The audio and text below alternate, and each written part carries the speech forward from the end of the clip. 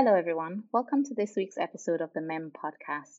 My name is Demi Wright, and this week I have Dr. Martin Daxel, who's one of the acute medicine consultants at the East Surrey Hospital and also one of the ultrasound gurus. Hi, Dr. Daxel. Oh, hi, Demi. How are you? I'm good, thanks. Thanks for joining us. Today, we're going to talk about the approach to the shocked patient. And we'll be starting a bit with definition, a little bit about the types and an approach to how you should manage these patients. So, Dr. Daxel, I thought we could start this session off with a case to frame the topic. So, let's say you're on call and a patient comes into resus, and on looking at them, you can see their blood pressure is 70 systolic and tachycardic with a heart rate of 146. What's going through your mind at that point? Well, clearly this patient seems to be in shock with a very low blood pressure and tachycardic, and it looks unwell as well. So this patient is in shock. Okay. And how can we actually define shock? In general, shock is life-threatening disorder of the circulatory system that results in inadequate organ fusion. This results then in tissue hypoxia, what causes severe metabolic disturbances, and if we not reverse the shock, it ultimately leads to irreversible organ dysfunction and damage. Okay. I know that there are different types of shock. Are you able to walk us through those different types? There are four main types of shock. The most common probably is the distributive shock. So these are patients who are coming in with sepsis. Other distributive shocks could be anaphylaxis and neurogenic shocks. In pathophysiology behind that is a redistribution of body fluids due to vasodilatation and capillary leakage. So fluid is getting redistributed from the intravascular to the extravascular compartment. Less common then is hypovolemic shock. So this is typical our massive blood loss patient or fluid loss patients, so patients with cholera or severe diarrhea and vomiting, where the main pathophysiological point is a loss of intravascular fluid volume, what then decreases the cardiac preload and results in low blood pressure and tachycardia. Cardiogenic shock, which can be caused by acute or severe chronic heart failure. An acute MI could cause that, or in fact an arrhythmia. I just had a patient yesterday who was so bradycardic with a heart rate of 25 that he was in severe cardiogenic shock. So pathophysiology in cardiogenic shock is the dysfunction of the heart is causing reduced cardiac output, reduced blood pressure. The body tries to counteract it to increase the amount of catecholamines, amines, what then leads to vasoconstriction that increase the myocardial oxygen demand and will make the cardiogenic shock worse and worse. Type of shock is your obstructive shock, and these are the one where if you diagnose them quickly, you can very likely make the patients much better. So we talk about cardiac tamponade, massive PEs, tension pneumothorax, and aortic dissection. This time the pathophysiology is caused by an obstruction of the heart or its great vessels. So there clearly can't be blood volume circulating, and that reduces your cardiac output again. Okay. When you come to see a patient and you're in resus, what types of things are you looking for or asking in order to find out what has caused this shock? So I think the key with everything is history. Everyone needs to try to get as possible some history from the patient or relative to actually give you a good idea why this patient is in shock. From the history, what would lead you one way or the other? Clearly, if this patient comes in as a trauma call to resus and there is a lot of blood loss reported, then that's very likely to be hypovolemic shock. Similar, that patient had diarrhea and vomiting for a week. Clearly, trauma patient can have obstructive shocks as well, secondary tension pneumothorax or cardiac tamponade. I would like to know if the patient didn't have any trauma or no kind of acute fluid loss, and did this patient have any chest pain? Was there a history of a recent heart attack? At the same time, has this patient been treated for an infection with the GP, or has the patient been unwell with fever, rigors at home? That's going through my mind if I assess that patient at the bedside. Okay. And then clinically, what other features would you be looking for? As you mentioned in your introduction, I'm a big fan of point of care ultrasound. I think one of the most important parts is to find out about the etiology of the shock state, and ultrasound can really help with that. So I would do something called a RUSH scan or rapid ultrasound in shock and hypotension. And this scan involves the pump, so looking at the heart, the tank where we look at IVC, jugular veins, we look for pleural effusion, pericardial effusion, ascites, and then the pipes to check for big aneurysms or dissection. And that can really help you to narrow down what type of shock that is. Once I have done that, I also add on some clinical examination. However, that doesn't usually give you as much information than a bedside ultrasound in my view. Okay. So basically from the ultrasound then you know cardiogenic shock if the heart is not contracting well associated with those effusions. And when you're looking at the IVC, how would that help you to know which one it is? In, for instance, cardiogenic shock, your IVC will be distended, so will be the jugular veins. Additionally, you would find some B lines throughout your lung ultrasound, what will be a sign of congestion in your lungs. You might find distended IVC as well in your obstructive shock. So a patient with a large or massive PE or cardiac tamponade will have a distended IVC as well. Heart examination will be different to your cardiogenic shock with that. Hypovolemic shock gives you a flat IVC and flat jugular veins, while your septic or distributive shock can have normal or small IVC, particularly in the beginning of your septic shock. So it can really help. The combination out of the findings helps you get a better idea what etiology your shock is. Okay. You mentioned at the beginning in your actual definition of shock that it can lead to end organ dysfunction. Are there any stages before that end organ dysfunction that we could intervene prior to that? Some people talk about a pre-shock stage where the patient is still in a phase of compensation. So the body is trying to keep vital organ perfusion maintained. So this is the case when your patient is periphery shut down, so he might feel cold, has cold and clammy extremities, and if you do a capillary refill time, that will be increased. There's generally decreased hydrostatic pressure, which increased absorption of interstitial fluids into intravascular space, what tries to help maintain your blood pressure. Patient might be tachycardic.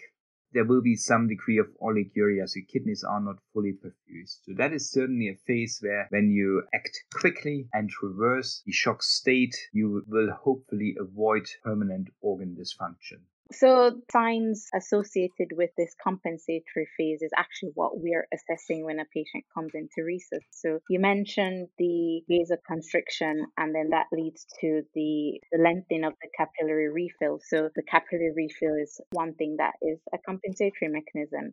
That tachycardia, that's compensatory of the body trying to keep up with things. The oliguria, again, trying to conserve that fluid in order to maintain organ perfusion. And then that's the pre-shock phase. And the next stage you're saying was the actual shock phase? In the actual shock phase, what you could call also the progressive phase of shock, there is worsening hypotension, peripheral tissues is hyperperfused, what then results in tissue hypoxia. Underperfused organs don't have oxygen to use, so they need to go into anaerobic metabolism. Anaerobic metabolism then will increase your lactate, and that can give you lactic acidosis. If you are acidotic, there is a compensation that you hyperventilate, so you get worsening tachypnea.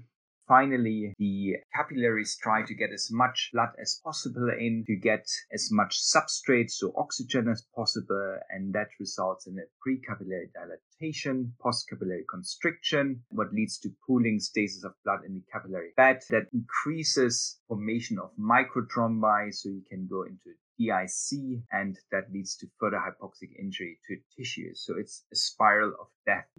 Okay. And so this is where we're actually seeing that failure of those compensatory mechanisms. So that tachycardia is no longer able to maintain the blood pressure. And so we actually see that hypotension and the acidosis. So on a VBG, it's one of the sepsis 6, isn't it? And then in the form of the end organ damage, which is the last stage, how would we know if the patient has had end organ damage from their shock?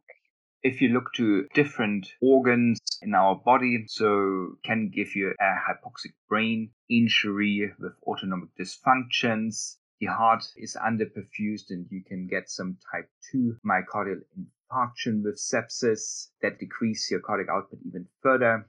Additionally, there will be widespread cell necrosis that releases lysosomal enzymes. They further injure your tissues and your shock worsens. System will be on overdrive. It releases further cytokines, what further harms your body and increases or leads to further disseminated intravascular coagulation. Finally, your gut doesn't get perfused, so it's very easy for bacteria in your gut to get into your bloodstream and worsens your sepsis. And by the end, it's a vicious cycle, as we stated earlier on, and your shock worsens, and at some point there is no recovery if your patient is going into multi-organ failure. To tie all those things together, Dr. Saxel, let's go back to the initial case where we were in resus and there was a young man with a blood pressure of 70 and a heart rate of 146.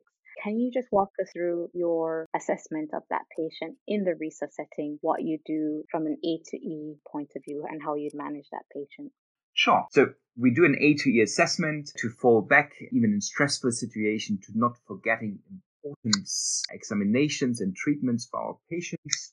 So airway, I would check if there's any evidence of tongue swelling or angioedema. In generally, if the patient is able to speak, then the airway should be okay. Go then to B for breathing, listening to the chest and see if there's any general wheezing there. Is there good air entry on both sides? Could there be a pneumothorax on one of the sides of the lung? I want to feel for the trachea to check if it's in the middle. Then look for focal signs of infection, again, either with your stethoscope or with your ultrasound probe. Look for signs of pulmonary edema. If the patient has poor oxygen saturations, or in fact the patient breathes fast, then a little bit of oxygen at this point should not harm. After B, going into circulation, I will try to get a blood pressure, heart rate, recovery refill time. Check the extremities. Are they cold, clammy, or are they rather warm to touch? Is there a fever? Check for the skin turgor and recovery refill time. Look for JVP. If the JVP is raised, again, it could be obstructive shock or cardiogenic shock. At this time, it's good to start resuscitate your patient. So 2 large bore cannulas need to go into both antecubital fossas. Doing some routine bloods, including FBC, USNDs, LFTs, CRP, blood cultures. Troponin might be good, a venous blood gas at this point, and recruitment safe.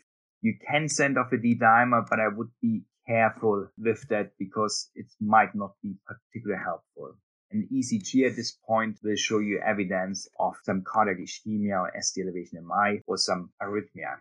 Once the cannulas are in and the patient is in shock, then I think a fluid bolus at this point would be very useful. So 500 milliliters of some normal saline or plasmolide or Ringer's lactate, whatever you prefer. And think early about some kind of pressor support if you suspect sepsis.